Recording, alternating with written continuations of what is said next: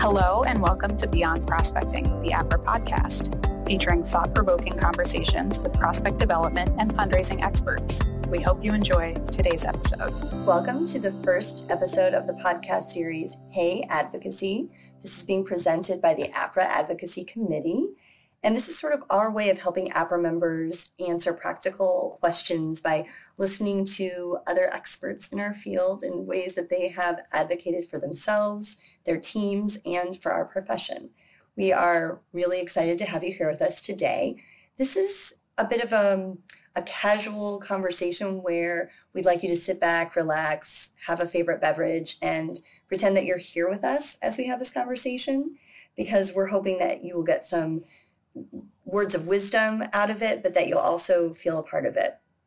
My name is Amy Turbis. I am a member of the APRA International Board and the Advocacy Committee.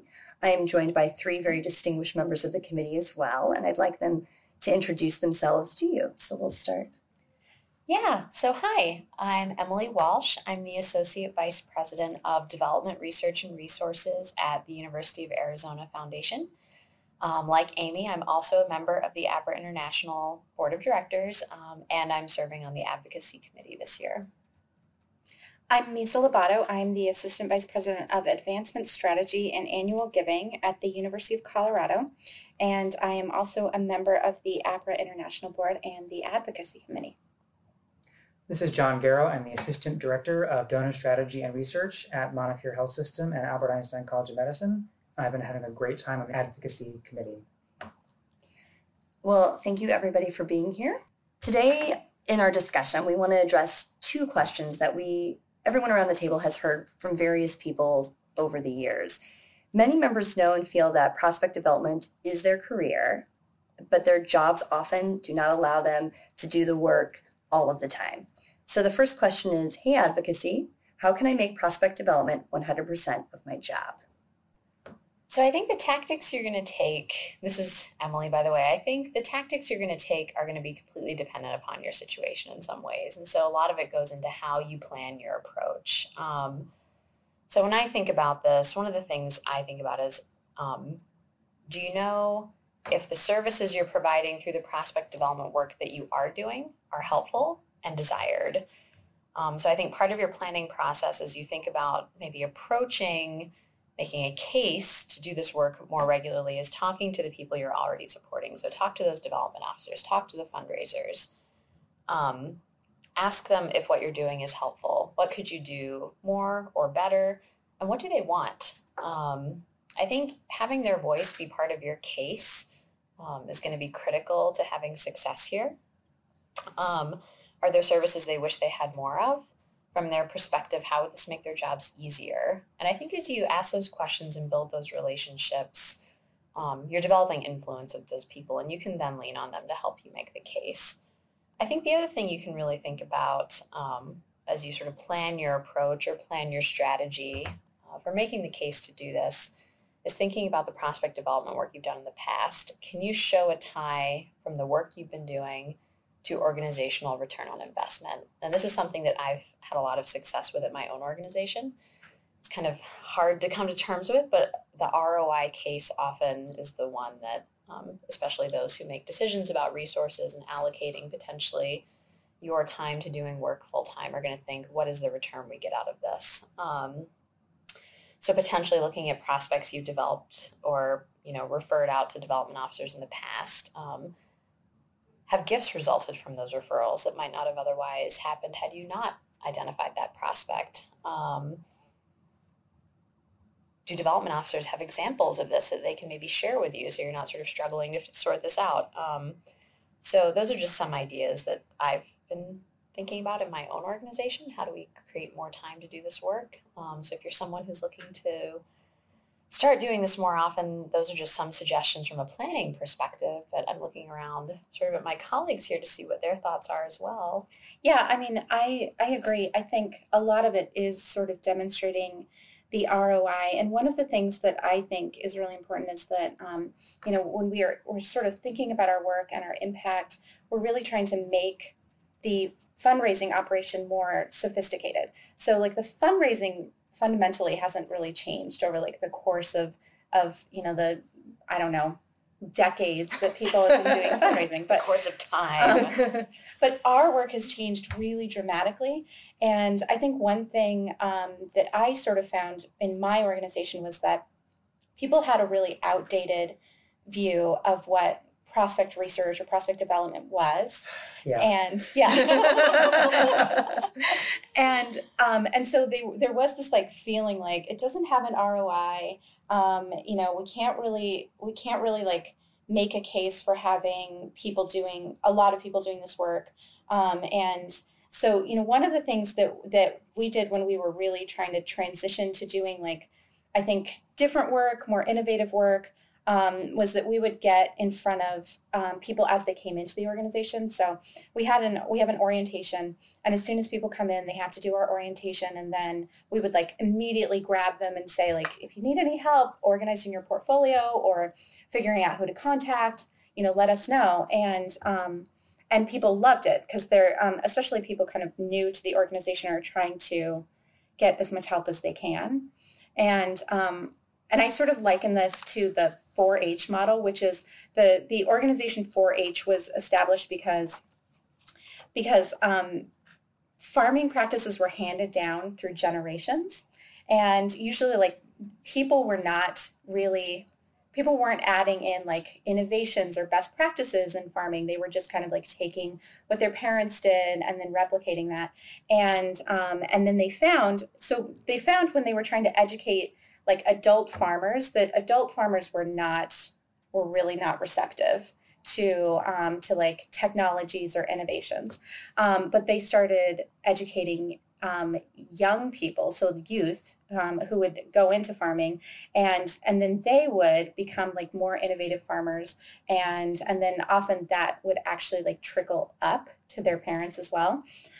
So what we always say is like we're running like a 4-H model. We work with new farmers. Like we don't work with old farmers. And I love that I'm from Nebraska and I didn't even know that. So yeah. So, I mean, it's been effective, I think, if you don't focus your time on like the old farmers, because they often like have an outdated view of like what research should be. And those were the people that we found that were like always asking for the most comprehensive profiles that they didn't actually really need. And if we wanted to do work that had more impact, we needed to work with people who were more willing to try different things. And that was one of the ways in which we kind of built, among the fundraisers, built a bunch of people who would be advocating for us. And they did a lot of the heavy lifting in terms of us getting additional resources. It just, and unfortunately, that is the case in my organization. I hope it's not the case in everybody's organization, that when the fundraisers are complaining about needing something, leadership is often more receptive. So if the fundraisers are complaining that they need more people in prospect development, or they need somebody to do prospect development 100% of the time, that can be more effective than just making the case for yourself. Although I think that you've made the case for yourself, right, John? I had the help, definitely, from frontline folks. So things I would suggest you think about, particularly if you're starting in a very small organization like I did, this job might not be the one that's 100% prospect development. That was the case for me, where it grew as part of my job and it became my favorite part of my job. But it wasn't until my second fundraising job that I was spending all of my time in prospect development. The things that I did to develop that were just demonstrating value of what can I do for you. So looking at that organization, it was event driven. We had lots of events going on at any one time. So helping to segment prospects for those events, helping to, for the first time, give a top 10 list for the CEO of who they should be talking to, stuff they didn't know they needed. Working on an RFM score for annual funds, that is free 99. You can do that. And it takes like an hour. It's easy. So I also worked on the first data overlay we ever did. That was not free, but it was cheap. So we're able to really do a really good planned giving campaign with that organization. And then suddenly we've got prospects to track, and we've got, a portfolio. So that's how I got into the field, was these successful projects turned into kind of a bigger way of doing fundraising that prepared me for my next role. So your fun projects turned into everyday work, turned into the actual work. Yeah, and people liked it and they wanted more of it. Yeah. So as they it's should. easy to make the case that I need more help in this area of whatever else I'm doing. Well, and I think what I really like about what you said is that you thought about what your organization needed and provided it. So it wasn't just like, well, I think you should have this. You said, I see that you need this, especially when thinking about events, Mm-hmm. and then sort of like slotted yourself into that. So you met existing needs rather than trying to sort of create new needs or think that there were needs that should be there that no one was asking for. And I think that's a loop we often find ourselves getting into, Right. is we're like, but it should be this way. You should be asking me for these things. So I just want to like push that. But I think you have to work your way into that, and the way into that is through the things people are already deeming important to them. Right. Yeah, and I would also think about how you're going to communicate the value of what you're doing. Some people are going to want, just the facts, show me data. Mm-hmm. I think a lot of people think they're like that way, but maybe they're not. They Right. really like, Right. maybe fundraisers more, they like stories. Yeah, It's it's like, always remember that time when I gave you this name and you called them and they were so happy to hear from you and we raised this money. So think about who you're making this case to and how they need to hear that.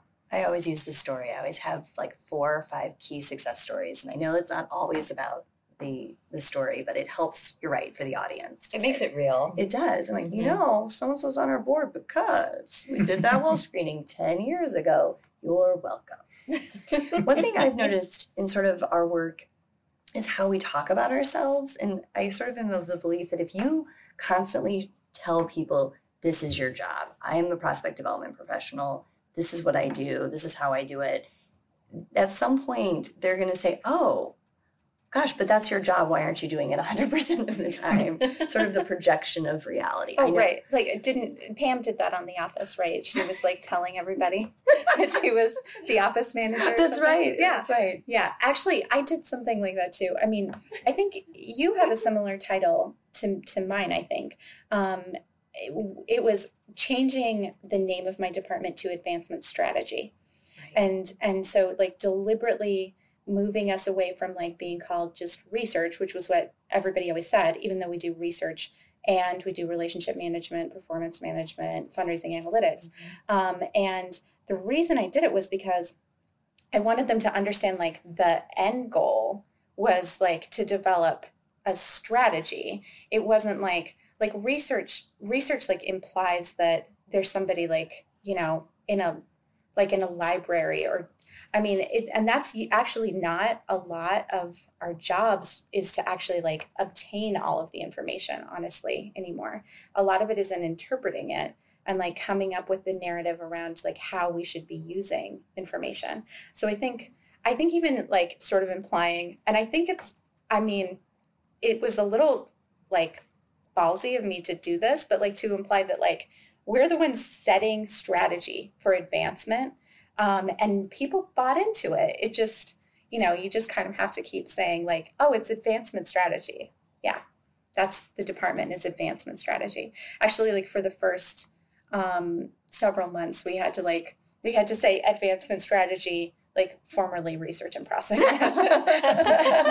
The department formerly known like as. Prince, yeah. Well, I think there's something interesting in names and words and where your organization is at, right? So I intentionally, you guys are talking about strategy, I chose resources as a part of my department's name because I work in an organization where people were very siloed and like kind of content in many ways to just do their own thing. And so it was highlighting like, we're a resource. And if you use us as a resource, we can make you better. Yes. So it was constantly plowing that thought of like, this department is a resource for everyone. Does that make people like curious of what resources you have? It does. And so it opens up dialogue. Like, well, what do you do? What can you do for me? And we have actually developed what we call a menu of services now. And it's an actual document. It's like a little menu that says like, here are all the different things we can do. And, we're a big institution. So we have like 35 colleges and units. So each one sort of has a custom kind of way of thinking about that menu. And we're starting to roll that out now as we actually have more employees to do it. But it's a resource, and everyone kind of starts to tap into that. Yeah. Controlling the narrative, I think, is important. Yeah. Absolutely. I think even for like what John was saying when he was in a small shop, it's necessary for someone to know who you are, what you do, why you do it immediately. You know, the orienting of new gift officers to having that, to being able to say, oh, you're new. You know, so many of us work with people who've never been in fundraising, and for them to not, you're maybe the introduction to this strategy and to this resource, and that's great, because then after they leave your institution, and they probably will at some point, they've been spoiled in a good way. The farmer turnover is rough. I love the analogy. It's never going away. I know, I'm going to totally let that one slip when I go back to work. They're going to call him a farmer. Yeah, no, I totally am. We got a farmer meeting. Yeah. All right. Okay. So sort of the second part of our show, we wanted to talk about another question that we've often heard a lot. And as I always like to say, if I had $1 for every time I heard this question, I'd be one of your prospects. The question is how can I be proactive in a reactive workplace? And as I like to think, in a reactive world, because that is what we are living in. So I'm going to leave it to the experts around the table to help address that. One example of this that can be challenging for us in our profession is when we are constantly dealing with last-minute, very urgent requests from people who we cannot say no to. John doesn't know anything about that. Like none of us know anything about that. What are you talking about, I have to go John? pretty soon to deal with something. But I think that is one very serious obstacle to being proactive. If our proactive projects are constantly interrupted by, hey, we need this tomorrow, cancel all your plans for this morning, this is very important. And those things are important. But there are things we can do to advocate for ourselves and for our teams to mitigate that to some extent. When someone's title begins with C, we're not going to be able to do a lot. But for me, it's things I'm working on and learning about are how to negotiate these kinds of requests. What's needed exactly? Why do you need it? Here's what I suggest that we can do well in that amount of time. Right. And thinking in your own mind about what are the opportunity costs, what's being lost here, and being able to, maybe not when you're negotiating this, but down the road, letting people know what kinds of things you are trying to do so that they're aware, if I'm taking your entire Monday morning to work on this, what is not getting done.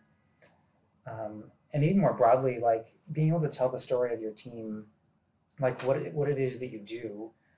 What is your vision for your highest function?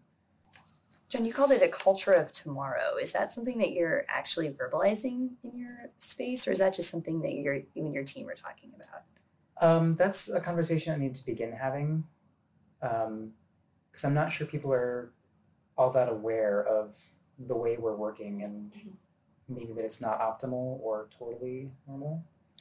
We had to deal with that. And so when I started in my organization, there were 2 people doing research, and that's for a large university. And so at the time, I think we had maybe 80 gift officers. And 2 researchers. And but here was the even crazier part. Like, everyone had become so accustomed to like asking for like the entire, like the biggest, the kitchen sink report, like every single thing that they could get, they wanted every time. And I remember one time we had somebody who like went out and met with a board member and came back and had 60 names. And they were like, the board member gave me these 60 names, and can I have bios on all of them? And it took us 3 months to get through them, like, because we were trying to manage other things. And it was ridiculous. And that was the point at which I was like, we can't keep doing this. And so I started reaching out to people through APRA, through the Prospect-L, and saying like, how have you been able to sort of create some levels around your work where you're saying, at this stage in cultivation, we will provide this type of work. And so finally, like we we kind of brought all of that together, and I presented to the leadership team, and they kind of got it. And like some of the things that we said in there was like, this is how many managed prospects we have, and this is how long it takes us to do a single profile. So if you wanted us to profile every managed prospect, it would take us, at that time, it was something like 10 years or something. Like it was crazy. We have to put it into numbers. Yeah. And so they got it. But like, then, so what I was saying in this is like, we're going to stop doing this. Like, we're like starting right now, we're going to start, if you haven't ever met with somebody, you just get a name, then what you get is just capacity indicators and contact information. That's it.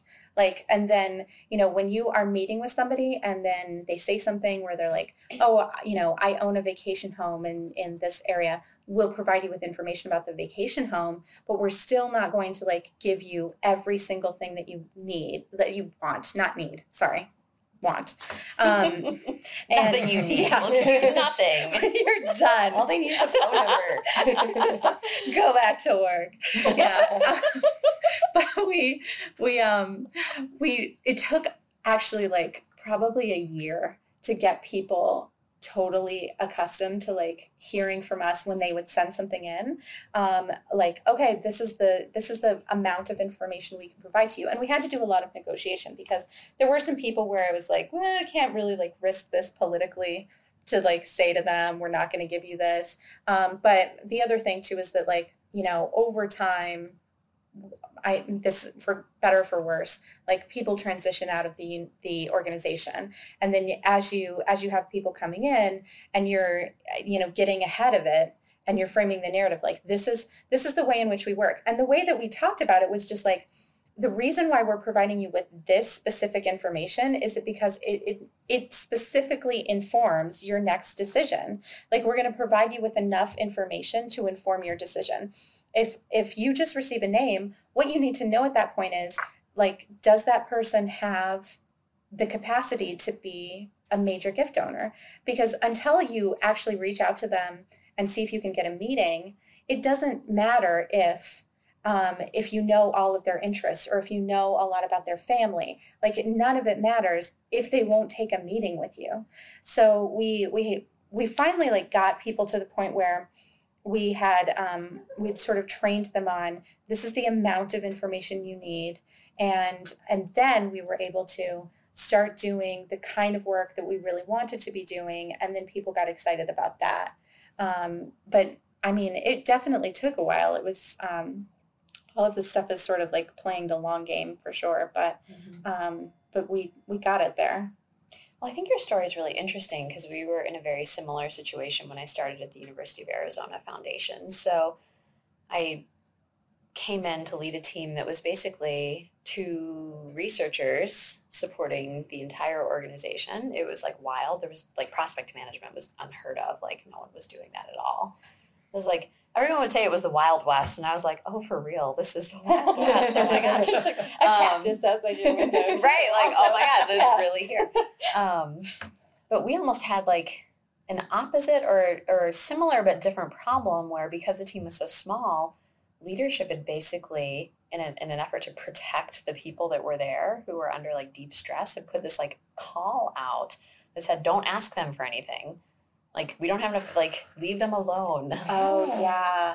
And so then the work that we were doing was not necessarily the most effective or right kind of work. Right. Like, the stuff that did get through was like event bios ad nauseum. Right. Or, you know, weird stuff that just wasn't really impactful. So a lot of our effort over the last several years has really been around, how do we start to show what the impactful work is? And I think that gets to a similar point, Misa, you were getting at, you know, what do you need at what point in the development cycle from, you know, a researcher or prospect development professional? I think the other thing we did was we showed that through this sort of like pushback onto our fundraising team, we have a ton of development officers who doing research, are doing DIYing like everything. Yep. And they are not doing it effectively, efficiently, and they're not thus spending time on task to actually raise money. Yep.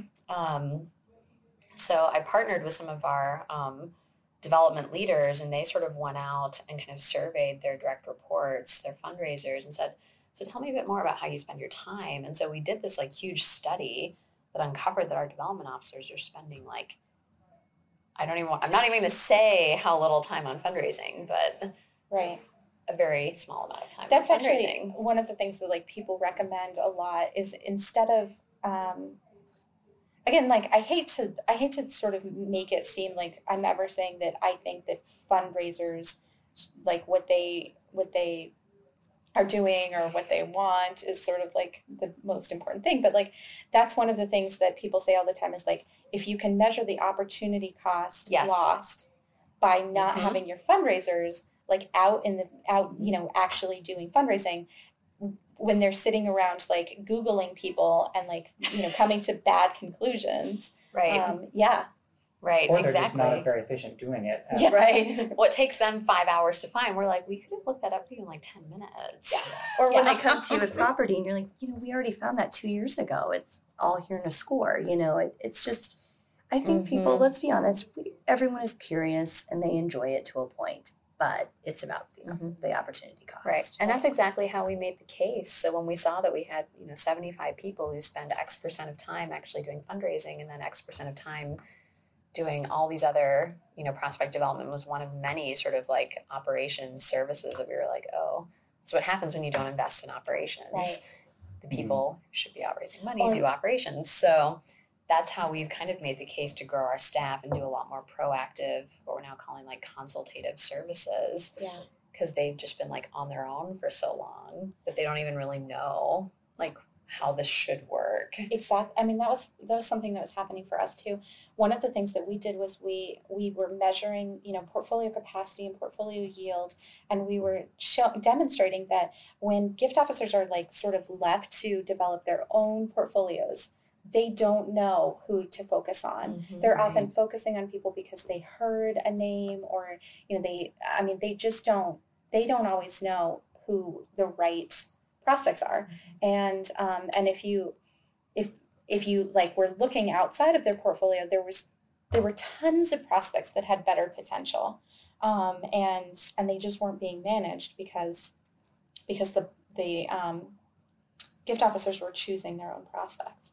You know, I think proactive prospect management is something we do really well. And it's obviously evolved over time, where it was the time where they would just say, I want to get rid of this person or I want this person, right, to the, well, let's sit down and look at it and you want to get rid of this person and you want this person, why? To the, it's now time to talk about it and this is the focus of it. Like we will say to them, this management meeting will be about this. So be prepared to go over that. And I'm saying we, I mean my colleague who's amazing. She does all that. But that has made huge difference in the work that they do, their efficiencies, their money that they're bringing in, because they now know their portfolio. And really, she doesn't allow them a lot of room to complain because they get a lot of her time and it helps them.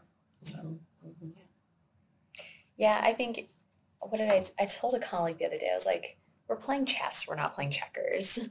Like this is like the long game. Right. What are the moves you have to make to kind of get to your end goal, knowing your end goal might be several years out from where you'd want it to be? Yeah. And that's painful to think about, but it's true. Like, you know, that story I was telling about, like when we put the kibosh on full profiles, that was in 2012. And it took like by 2015, we were like doing what I thought was really cool work. But, you know, I mean, that's 3 years. Like you have to really hang in there. I mean, I've been with the University of Colorado for 11 years. When we started, we had 2 people in research and now we have 11, but like it's taken like 10 years to get there. So buckle down. Yeah. That's the story here. I feel like I'm just beginning that process because I'm imagining my organization is we're doubling our number of gift officers and we already provide very little support to our current gift officers who are not executives. So I think we're gonna have to go through the process of providing no support for the new people and seeing the lack of efficiency. Sometimes like you have to let it like fall apart so you can rebuild it. Yeah, because I think that's like advanced advocacy that maybe I'm not ready for. Let's prevent problems before they happen. I think though it's important, sort of what Misa's saying, is to be able to celebrate though, or to be able to look back and say, oh my gosh, look how far we've come. Yeah. Yay. Yeah. I too have been at Creighton for 11 years. And there are times when I think back to when I started and I'm like, oh man, that was a pipe dream. And that is a reality now. Yeah. And I will say that in meetings. I will look around the room to a couple of my colleagues and say, remember when we wished we could do that? And we've already done it, particularly when people are getting cranky about the current state of affairs. I'm just like, but we've come so far. I have to think about that all the time because now I'm overseeing annual giving and going through the process again of trying to build a department and advocate for a department that hasn't been, well advocated for. But, a few years ago, maybe 2015, I sat in on a presentation at the APRA conference, Prospect Development, and it was Lisa Howley, and she was talking about, she was just sort of talking about how they run their performance management program. And while I was sitting in there, I was thinking oh, I really like a lot of these things. And I called my boss afterward and I said, do you think that there's any chance that we could get in front of the leadership team and I could say, I can probably train all of your managers on how to set goals for their gift officers? And he was like, oh, I don't think so. And we did it. Starting last year and then again this year, we oversee the entire goal setting process. We developed the philosophy around goal setting. We helped people understand why you set goals in different circumstances. And now we've gone out and presented on our goal setting philosophy. So you can get there. You just have to really, persevere through lots of old farmers.